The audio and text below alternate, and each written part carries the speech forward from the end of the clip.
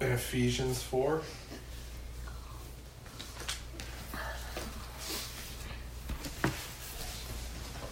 One through 24.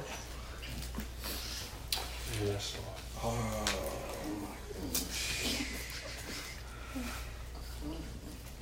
It says, I therefore, the prisoner of the Lord, beseech you to walk worthy of the calling with which you were called. Yes. How many of you know Jesus. that if you're in this room right now Yes. and you're inside of Christ, that there's a calling with which you've been called? That you have been called out of darkness and into His marvelous light. And now He's not only called you out of it, but He's called you up out of it. Yes. And called you up into Himself and said, now walk worthy of this calling. What is this calling but to be painted with the shed blood of Jesus Christ? That we would walk worthy of the shed blood of Jesus. This is the calling Paul's speaking of. I've called you out of darkness and into the marvelous light. What did you pass through to enter the light? You passed through the sheep gate. You passed through Jesus said, I am the way, the truth, and the life, and no one cometh to the Father except through me. This is that calling. And Paul is saying, let us walk worthy of it. That looks like something. Then he goes on to expound. He says, what does that look like? He says in verse 2, with all lowliness and gentleness. Jesus said, take of my yoke and learn of my ways. For I am meek and lowly of heart, gentleness, reserved strength, humility, with long suffering. Then it says this, bearing with one another in love. Do you know what that word bearing means? It means to tolerate. Yes, God. And we're not here to condemn nor point fingers or accuse. That's totally not our heart. I know last week we dealt on some issues of what the church has gotten wrong and what they've gotten right, and really where we want to go as we're laying the foundational heart of our community here. It's really what we're doing. And God's grafting into our hearts and us one another this foundation. The foundation is laid by the apostles and the prophets. It says a church that's built on a foundation outside of an apostolic and prophetic ministry is built outside of God's perfect plan. See, when God decided to build His church, Jesus said, I'll build my church, and the way I'll do it is through the ministry of the apostle and the prophet. It's built on the foundations of the apostles and the prophets. And what we're doing now is we're laying that foundation. It says bearing with one another in love. To tolerate is what bearing means right there. It's to tolerate. And it's interesting to me because for so long the church has really done the opposite. And they've said what we tolerate is our model. And if you don't look like us, walk like us, and talk like us, then you're not us. But really, it's not us you should be looking like, it's Jesus. That's what he's saying. Walk worthy of the calling in which you were called. Here's the things he's concerned with. Lowliness, gentleness, and long suffering. And then tolerate one another. Like, that means that there's some things in me that you've got to tolerate. Because if I didn't have need of your toleration, the Holy Spirit through Paul wouldn't have penned it. And so that means that you have some things in you that I'm called to tolerate. To look past whether I agree with it. And now I'm not talking about blatant open sin. That's not what we're talking about. But sometimes people they just annoy you. Certain things they do. It's just the truth.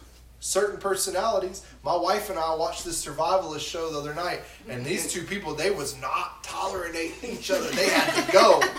He's like, I can't stand you. She's like, I can't stand you. You're such a beep, And I'm like, whoa, we got to go, But it's to tolerate in love. In love. Patience, kindness, goodness, gentleness, self-control. So not only are we called to tolerate one another, but we're called to tolerate one another well. In love. He didn't just say, many of people say, well, I've got to love you, but I don't have to like you. What a lie from the pit of hell. Mm-hmm. Tolerate, bear with, that means your faults, your shortcomings, the rough edges that have yet to be smoothed. Bear with one another in love. Then it goes on and says this, endeavoring to keep the unity of the Spirit in the bond of peace. Endeavoring here in the Greek is toi reo, or te reo, if I'm pronouncing it correctly. And what this means is to keep, guard.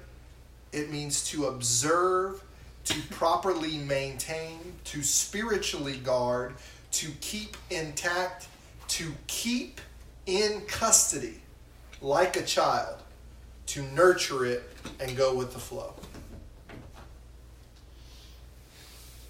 To endeavor to keep the unity of the Spirit. That like a child, I'm to keep in custody the unity of one another. That I bear you up. I bear your shortcoming up. I bear those things with you for what? To steward that like a child. To watch it, nurture it, to grow it. Does it need a drink of water? Does it need food? What does it need here? But not only do I tolerate, now I nurture you, and I go beyond toleration, and I actually now partake in your development in Christ, which is what? The unity of the Spirit. We're one. Our bondedness in Christ, if you will, our oneness in Christ, the unity of the Spirit, the community, the fellowship that we were just talking about. To tolerate and keep in custody like a child. Mm-hmm. The unity of the Spirit in the bond of peace. Brother Jack Hayford says this. He says, the unity of the Spirit, the power of unity. Spiritual unity was so much a part of the life and teaching of the early church that the Apostle Paul assumed the presence of such unity. That literally, as he's penning this, he assumes it's already there. He's not just penning it saying, hey, do it. He's assuming they're already practicing it. In this passage, he instructs us to do everything possible to keep or preserve, to keep in custody, the unity of the Spirit. The assumption appears to be that spiritual unity is the norm within the church. And would you say that we have done this well as a whole? That this is you would say that this is the norm? But he's saying this is what God's original intent and purpose for the body of Christ. It says this is the norm. And again, we're not pointing fingers. We're dealing with religious spirits here. Do you understand? Mm-hmm. That Paul said, I take captive every thought that exalts itself up against the knowledge of God. It says, in the last days they'll be led away, many of them believing demonic doctrines of demons. The assumption appears to be that spiritual unity is the norm within the church when its members live under the control of the Holy Spirit. I think that's so key there.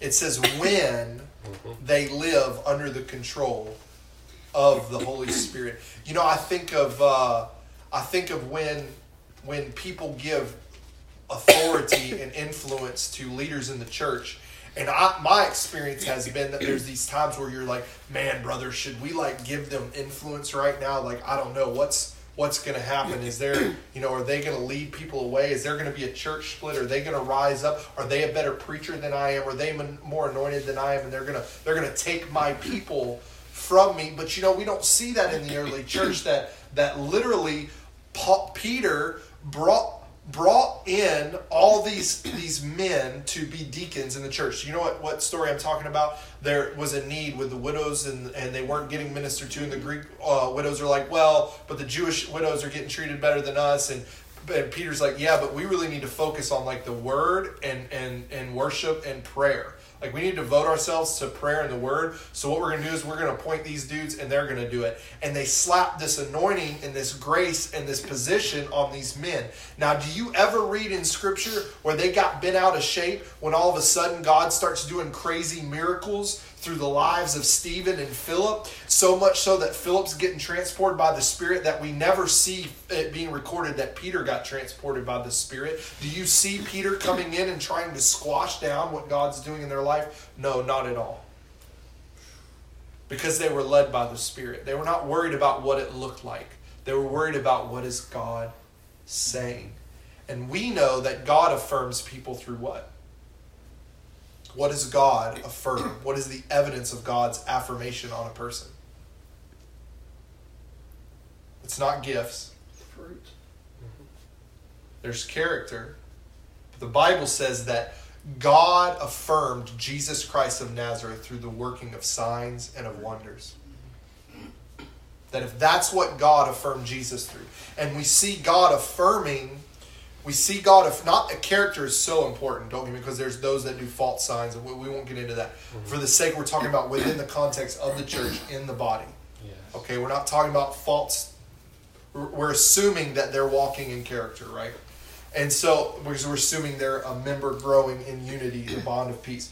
So anyway, the bond of unity in peace. So you see God affirming Stephen and Philip in such a way through crazy signs and wonders. I mean, crazy signs and wonders. And I love it because the only record you have then is celebration of the work when Peter and John come into the town and lay their hands on the people and they start receiving the Holy Spirit and speaking in tongues. Showing that even the mighty man of God out there doing signs and wonders still needed other members of the body. But I'm getting ahead of myself. So it says, therefore it is very serious matter to cause division among God's people. In fact, Paul instructed the church to warn a divisive person twice and then reject him if he does not repent. That's in Titus 3, 9 through 11. Man, think about that.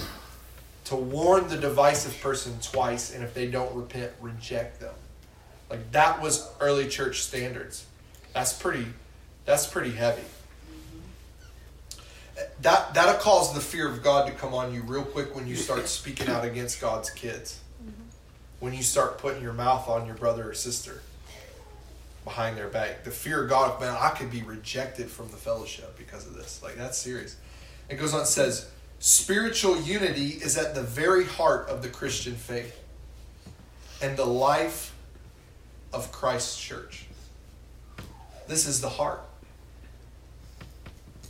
In this letter to the Ephesian church, Paul presents one of the most significant statements on spiritual unity shared anywhere in the Bible. He contends that in the church of Jesus Christ, there is only one body, one Spirit, one hope, one Lord, one faith, one baptism, one God and Father of all.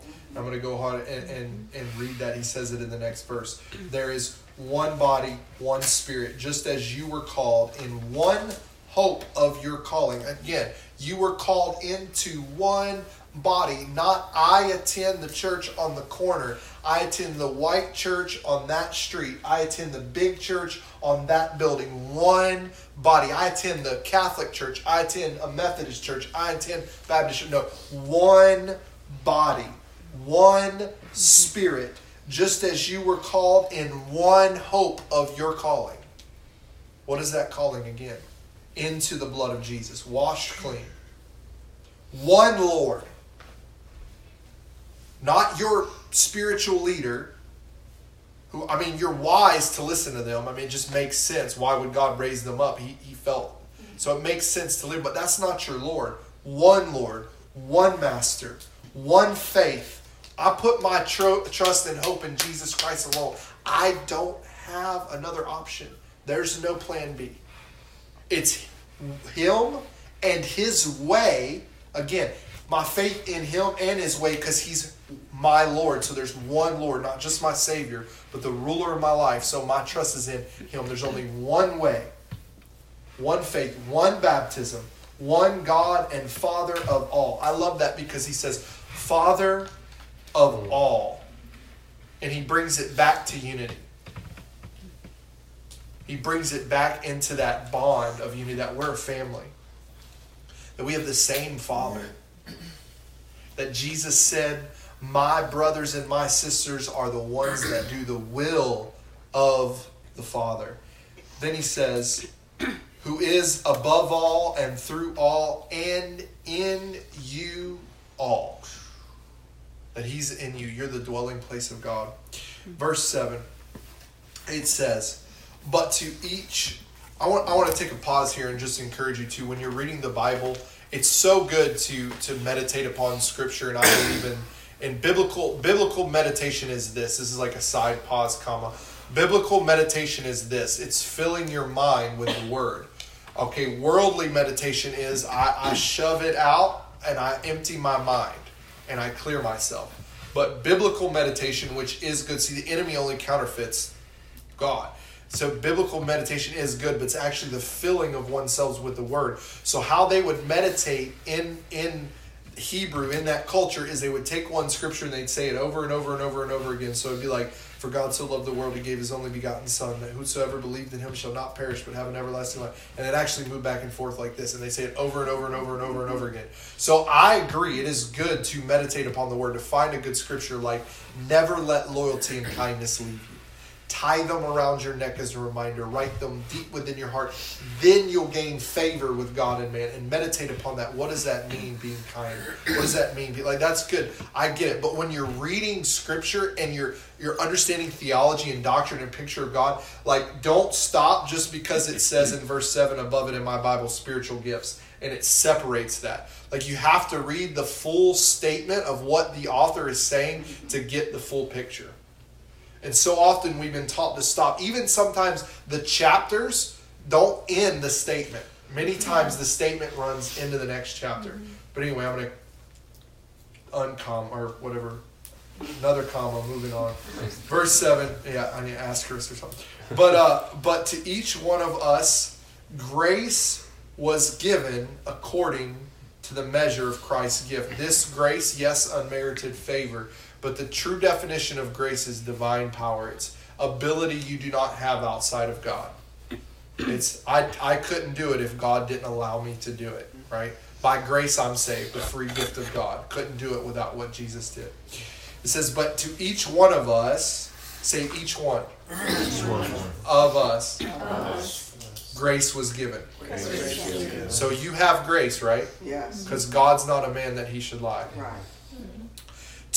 According to the measure of what Christ has given to you. It's saying, therefore He says, this is talking about Jesus, when He ascended on high and led captivity captive and gave gifts to men.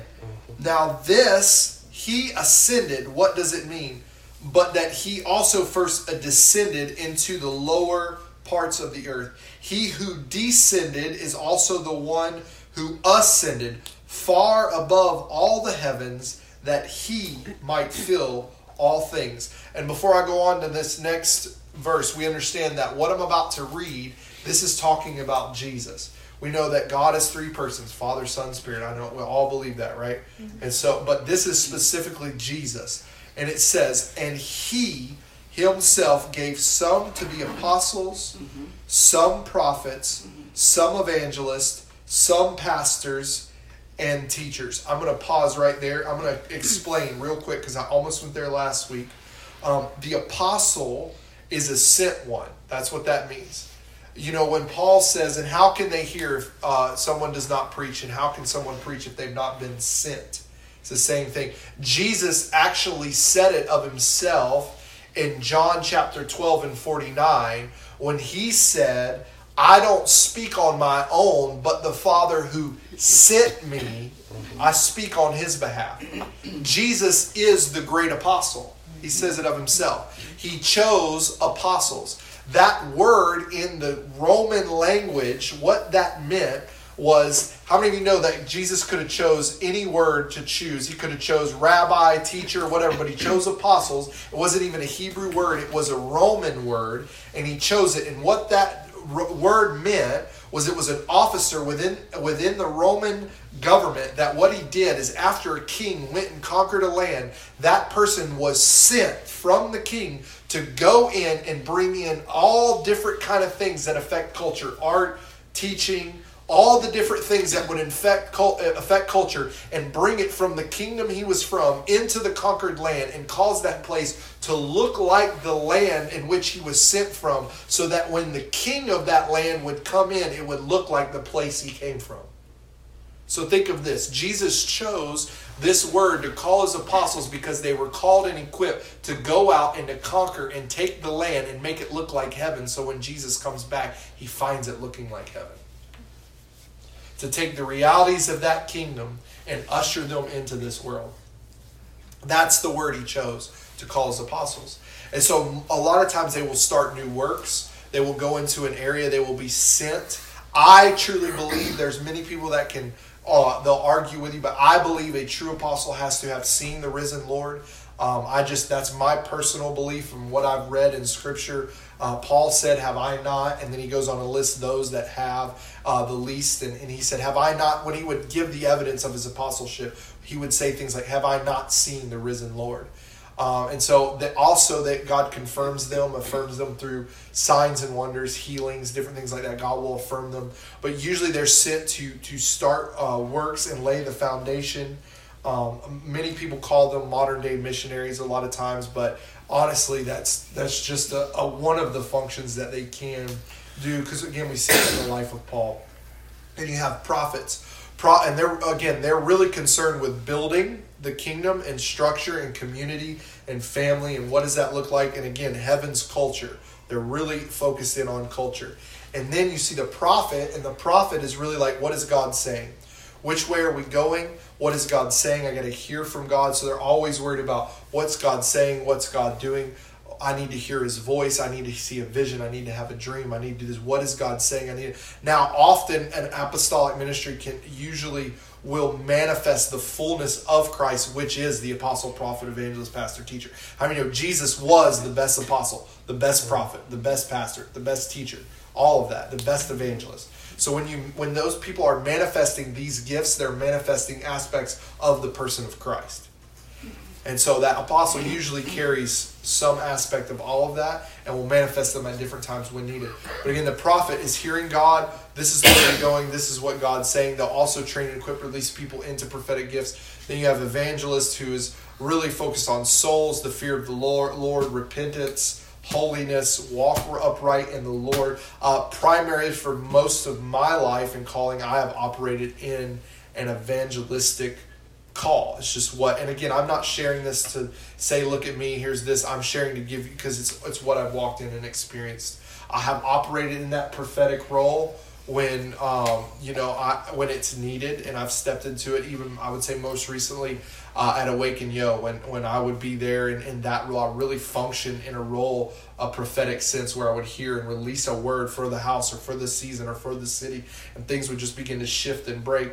But evangelistically, primarily where souls, power, demonstrates, and you see it in Philip, the evangelist, who's traveling around, signs and wonders. People are souls, crazy stuff's happening, but primarily, again, souls. And the apostles would come in, they'd lay their hands, and then they'd start building community. Baptism of the Holy Spirit would come. You see how the kingdom was working together. And then you have teacher, obviously, which is what I'm doing right now. I'm teaching. And then a pastor's really worried about, just the sake and the health of the sheep, and counseling's one of the primary roles of a pastor. So many of you know that, but I just wanted to get you, in I guess my perspective. Personally, as far as here, I have I was in my prayer time, and it had been prophesied years that we were called to apostolic ministry, and just for years. But personally, and just for you guys, again, for the sake of sharing kind of the journey, because I just believe it'll begin to bust things open and loose things open as we go. But for me, it was prophesied for years and years and years that we've been called to this apostolic ministry, and I just wouldn't touch it. Just mainly because I hadn't had a lot of leaders call that out. It'd been mainly just prophetic words from people, and so you don't always take those things and just sell your house and go with them. You test. Paul said, test all spirits, test all things. And so I would just put it on the shelf and, wait. And next thing you know, that thing just fall off the shelf and hit me in the head. There are times God speaks and you got to move. But this is destiny. This is like life-altering, life-changing things. And so about in 2010, I had come out of a preaching, and I fell into a trance, and the Lord walked up to me and put a mantle on me. Like I was up in heaven, and I was in a trance, just like Peter fell into.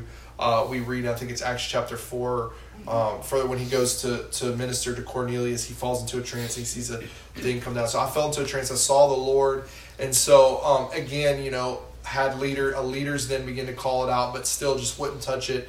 And then actually Brian started calling it out in my life, and I said, okay, Lord, well, here's what I believe your word says is evidence. And then we started seeing signs and wonders start breaking out in our ministry, not just when we were around Brian, but in our own, and started to see it. And I was like, okay. Well, then one day I was in prayer, and I actually got caught up and went up into heaven and was before the throne, and I saw Jesus, and he looked at me and he smiled, and he kind of stepped to the side, and when he did, I saw the Father sitting on the throne, and his face shone like the sun, and he said, I'm now sending you to Youngstown. He said, you're sent. Go. And so for me, my commission didn't come from man, it came from heaven. And so I encourage you guys, those of you that are waiting, what is God saying? What is God calling to me? He will make it very clear. It just may not be in the timing and the way that you want it. Just wait on God, but then when he speaks, then you go. And then we actually had, even after that encounter, which is the amazing thing of God is he's so faithful to his word, he began to speak and call out and confirm even through other prophets and things in a public setting of what he had called us to. And so anyway, I just want to encourage you with that. Jesus gives those gifts. You don't get to choose, I really like the prophet gift, so I want to be a prophet. You don't get to choose. I thought I would be, evangelist preaching. I was pretty confident in that and okay with that. But, and there's still that aspect there, but Jesus chooses. You don't get to choose. So he gives apostles, prophets. And why does he give them? The next verse. For the equipping of the saints, for the work of the ministry, for the edifying of the body of Christ. What is equipping? It's to assist in strengthening and maturing into the fullness of Christ. That's what that word equipping means. It implies a bringing of wholeness. How do you know? We need every one of the fivefold gifts. We need them within this body. We need them operating in the church at large. If Jesus has truly gifted, because there's many people out there that call themselves an apostle or this or that or a prophet or put this name tag and I'm a prophet so I'm apostle so who Jesus never called. I'm not talking about them, and I'm not trying to find fault with them, but they are faults. And the Bible says in Revelations, Jesus says to the church, says, and you tested those who claim to be apostles and found them to be false.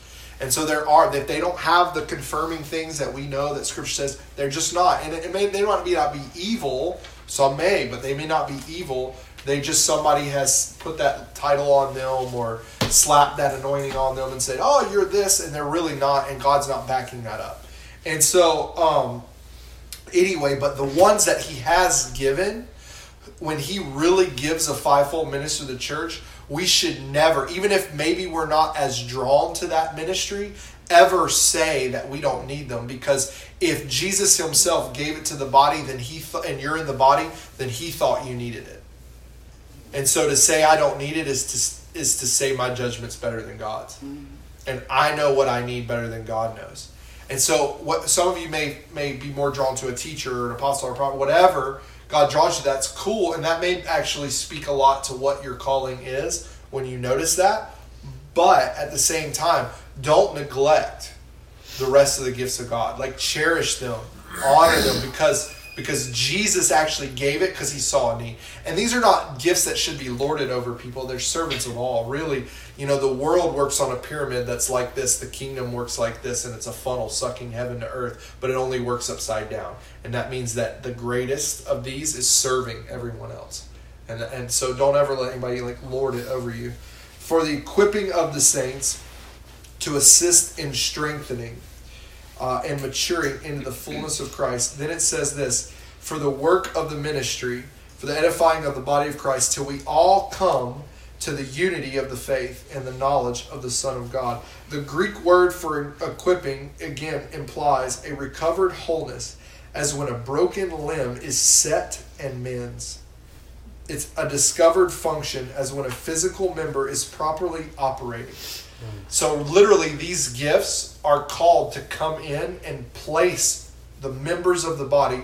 Raise your hand if you're in the body of Christ. The members of the body in their proper place as a bone being set. So if something is broken and out of place, the religious spirit is at play, a thought that is exalting itself up against the knowledge of God, a demonic doctrine, their call, their role is to come in and reset those bones and put them back into the place. That's what the scripture is saying. Equipping. I never realized this. I've never heard that before until I read this and studied out the Greek. So I don't know, maybe you've heard that, but I've never ever heard that before. It also, the work of the ministry is the enterprise of each member of the body of Christ, and not the exclusive charge of select leaders. Taken together, reveals that the task of the gifted leader is to cultivate the individual and corporate ministries of those he or she leads. Do you know what that means? That means it's not about the man of power for the hour. That means it's about the leader of the church, or leaders, those coming in and saying, here, get on my shoulders and let me launch you into what God's called you into. Let whatever God's given me be an advantage. Let me train you. Let me equip you. Let me take you everything that I have been given and give it all away. Go preach, saying the kingdom of heaven is at hand. Heal the sick, cleanse the lepers, cast out devils, raise the dead. Freely you have received, freely you give. Not that that leaders or whoever it is needs to be the person that is always speaking, that is always ministering, that is always in the forefront, that all of a sudden you need 10,000 people to come sit under one person. How arrogant and prideful can you be? Not that those churches are evil. I'm not saying that. I'm not saying that at all. I'm not attacking them. I'm not pointing fingers here. But the body of Christ needs many more than one person. We need each other. Then it goes on and says, till we all come to the unity of the faith. So that means that these ministries will be active, and this whole process will be coming on until we all come into the unity faith and the knowledge of the Son of God, to a perfect man, to the measure of the stature of the fullness of Christ. That's the goal, that we would manifest the person of Christ in our lives, that we would show a mature Christ, a mature bride in our lives. That's the process. That's the goal. The end goal is that Christ would be shown in you and I. And guess what? We can't get there without each other. That's what it said. Paul literally, we so read and get in, and I dealt with a lot of the theology and stuff just because we're laying foundation on what apostle is, prophet. I did address all that. But so many of that, we teach this part of the section void of the first thing that we read, endeavoring, tolerate, bearing with one another in love, tolerating each other, and endeavoring, keeping custody like a child, the unity in the Spirit and the bond of peace. This is what Paul's talking about. All of this is part of that. that when we're functioning, when the apostolic, the prophetic, the evangelist, the pastor teacher are functioning in their roles and empowering the body, not enslaving them, empowering them to operate and do what God's called them to do, then we're all benefiting and we're all maturing in Christ. It's actually the only way that will become that spotless and blemishless bride that Christ is returning for. Because of the unity of the Spirit. In the bond of peace. How? By the apostolic ministry. By the prophetic ministry. By the pastoral ministry. By the teaching ministry. By the evangelist ministry. But it doesn't stop there. It's not just the 5. Then it goes on and it says to equip the saints for the work of the ministry. So really the work of the ministry is not even getting done until the saints are equipped. No one's in place until that happens. The pastor's not called to get everybody saved. You know why people kept getting saved left and right in the early church? Because everybody was witnessing. And it took God touching somebody like Todd White and getting radical and, shaking the church with that truth for us to start being mobilized and moved out. And so many people are walking around not practicing, not tolerating each other, not endeavoring to keep the unity of peace, not building up one another, not walking worthy of their call, but so stuck in sin and bound and ashamed and fearful to come and expose what they're going through and allow this thing to take place, the resetting of the bone within the body, because the leaders can't be trusted because they're going to go gossip or do this or do that. And again, I'm not pointing finger, I'm dealing with a spirit here. And these things take place, and then what you have is you have this crippled, beat up, hurt body that is not doing any work of the ministry. They're literally limping, the church literally limping around, not making true impact, and you have a room full of dead people. When you should have a people full of the maturity and the fullness of Christ. That in you dwells the fullness of Christ. The fullness of the Godhead, it says. Let's go on. It says, then in 14, Here is the evidence of immaturity, that we should no longer be children tossed to and fro and carried about every wind of doctrine by the trickery of men in the cunning, craftiness, and deceitful plotting. Can I tell you how many people switch doctrines left and right? Look at how many different beliefs and theologies and things. Look at the denominations. It's happened.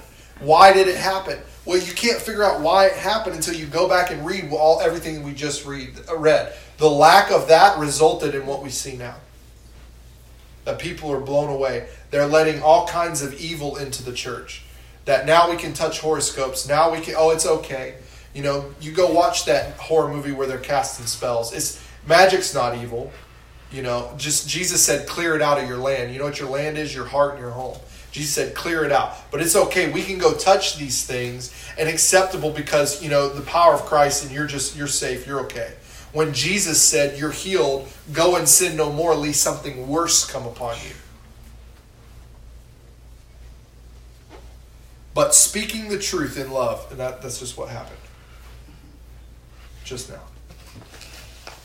May grow up in all things into Him who is the head, Christ. Love void of truth is no love at all.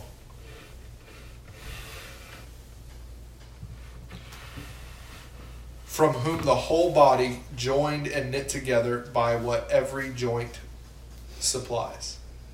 Every joint supplies. We can't do it alone. We need each other.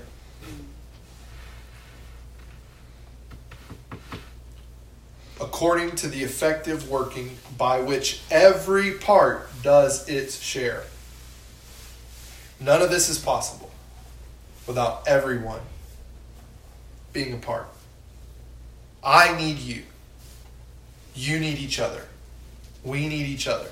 There are gifts and callings and anointing and grace on your life that I'm in desperate need of. You carry breakthrough that I need.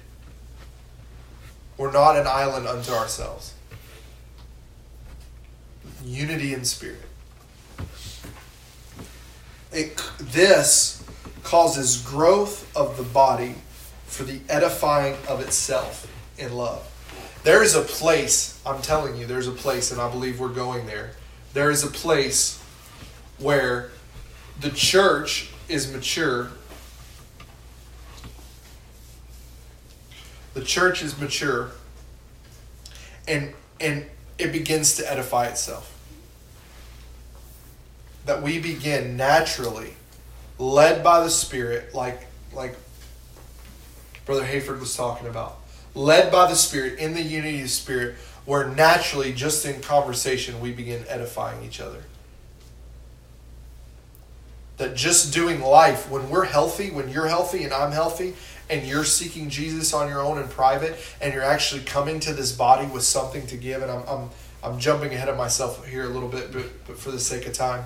Are we good? Is everybody good? We good? Okay.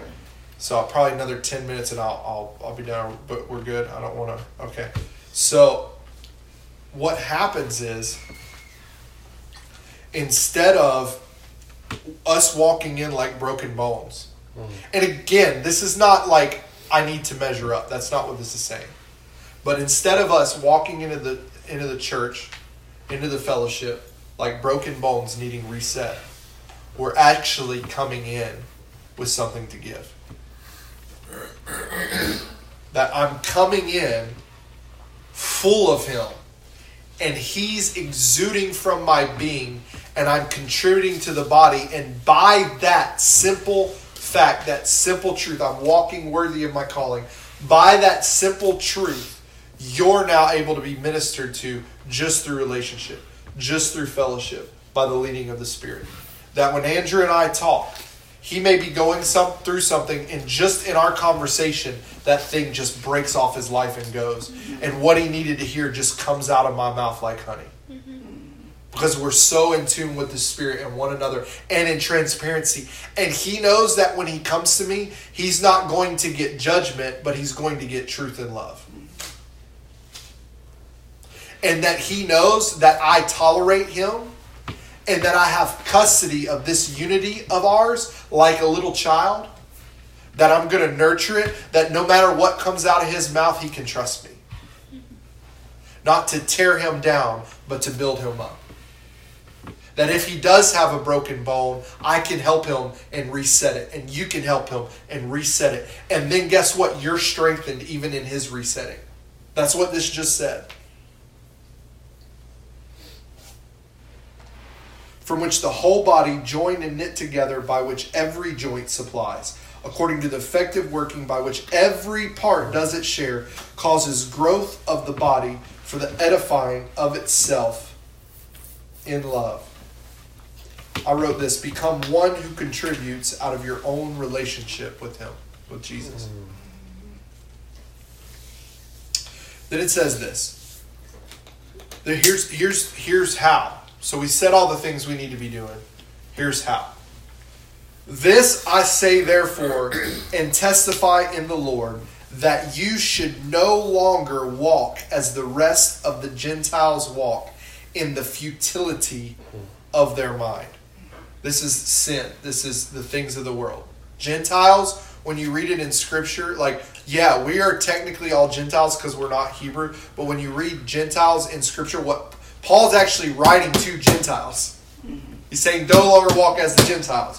What is he saying? Gentiles are like uncircumcised. You hear the Bible talk about uncircumcised Philistines, those that are outside of God's covenant. That is the only racial separation, racial divide within the Bible, is either you're God's or you're not. We talked about this last week. You know, you're either, that's the only separation God has. And here's Paul reaffirming that, saying it again. Don't walk like them. If you come to my house and there's cigarette smoke and there's music where there's cussing and there's like booty dancing stuff going on and I'm getting smashed drunk on liquor, I look just like the bar. I'm walking the same way the Gentiles walk. You can take Gentiles out and put unsaved. Like, you will not find in my phone, you will not find the same music that the world listens to. By choice. Because I don't want my life to look like that. You say, well, brother, I'm covered in the blood and I can do this and I can do that. Sure, you maybe. Can you? You know, the problem with being deceived is you don't know that you're deceived. I'm telling you what, the more I've walked to Christ, the more closer I've walked with Christ, the more He's cut out of my life. The more He's pruned. The less and less and less. And I used to love playing video games. Was there anything inherently evil with video games? No, but it was sucking my time with the Lord. And I got to a place in my life where it was play video games for an hour or spend time with the Lord. Which one? Because that's the only thing you got time for. And guess what died? The video game. Not because I didn't absolutely love it and enjoy it. I just loved Him more. No longer walk as the rest of the Gentiles walk in the futility of their mind, having their understanding darkened. Often we think we can do these things because our understanding is darkened. Did you know that you can sear your conscience? Did you know that? Did you know that's a real thing? That you can, God can tell you, don't listen to that. That's not good for you. Don't watch that.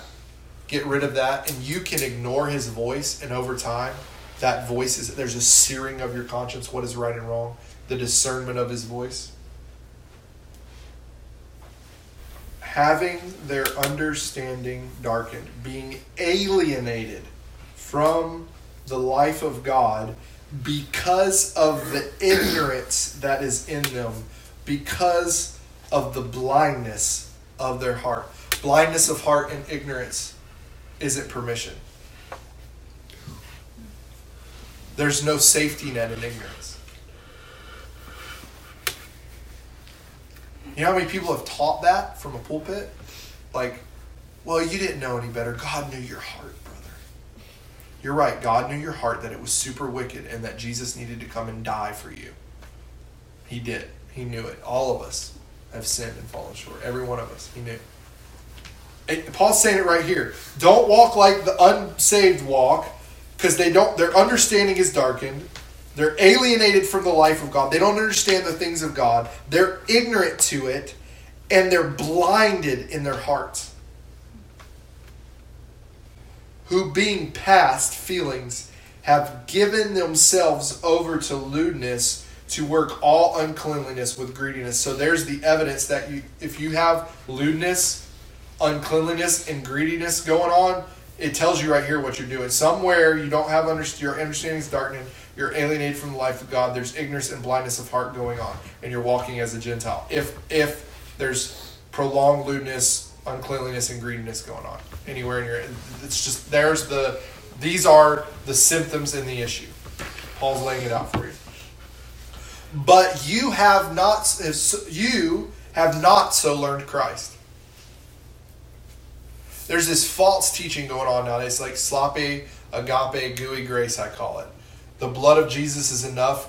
There's the grace of God covers it. Grace is power not to sin, not permission to sin.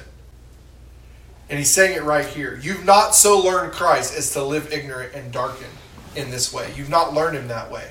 And then he goes back and he says, and again, you've not learned Christ to not be in unity, to not understand that you need each other, to not tolerate one another, to not keep in custody like a child the unity of the Spirit. You've not learned Christ so. If indeed you have heard Him and have been taught by Him as the truth is in Jesus. I love this because Paul is saying each believer can and must be taught by the Lord Himself. This is the secret place. Paul said, you have no need of anyone to teach you because of the anointing. You know what the anointing is? It's the Holy Spirit. That you have an ability to hear God. The fivefold ministry, apostles, prophet, those are bonuses. Like God chose to give you those bonuses. But at the end of the day, like you have the Lord. You can learn from the Lord. So what's Paul saying? Even if you didn't have an apostle, prophet, evangelist, pastor, and teacher teach you, the Lord can still teach you. Right?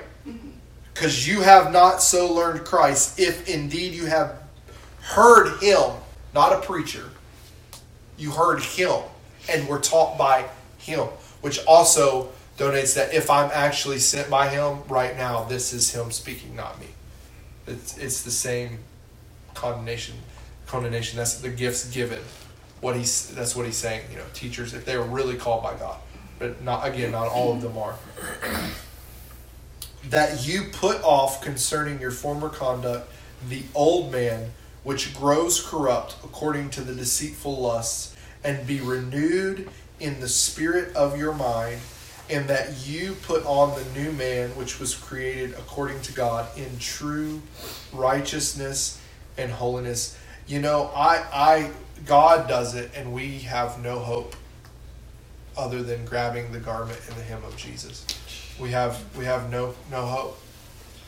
But there's a choice. There's a choice to do this. There's a choice to live life the way that Jesus has said to live it. I've just laid out from last week, and I've laid out even today, what Jesus thought of when he thought of the church. I've laid out community to you. I've laid out, what God is saying, I believe, to us, and what he has been saying for 2,000 years. Fellowship and unity, to watch over it, to guard over it like a child. Let me tell you that my child, I'm not going to let someone come along and kidnap my child. You're not going to walk up to my child and snatch her away. I'm just going to tell you right now that I'm going to keep her in custody at all times and keep her safe. Everything I can do. And this is what God's calling us to do in the unity of the Spirit. God's calling us. He's brought us here and he's brought us together because I believe that each one of us has a special, now I'm speaking prophetically, I believe each one of us has a special niche in our heart to see this thing lived out in real life. I don't know about you. I get faith and I will preach faith. That I have not raised the dead, and I will preach faith until I raise the dead. But I am tired of talking about it and not living it. Yeah. I am tired of hearing week after week, sermon after sermon about what God can do and not seeing him do it. I'm convinced the lack of seeing it has nothing to do with him. That it's us doing it his way. That he can find a people that he can trust himself with. Because they're not interested in what makes the church grow, but they're interested in displaying the full measure of Christ. Success is not numbers, and success is not a building. Success is that we walk and talk and look like Jesus.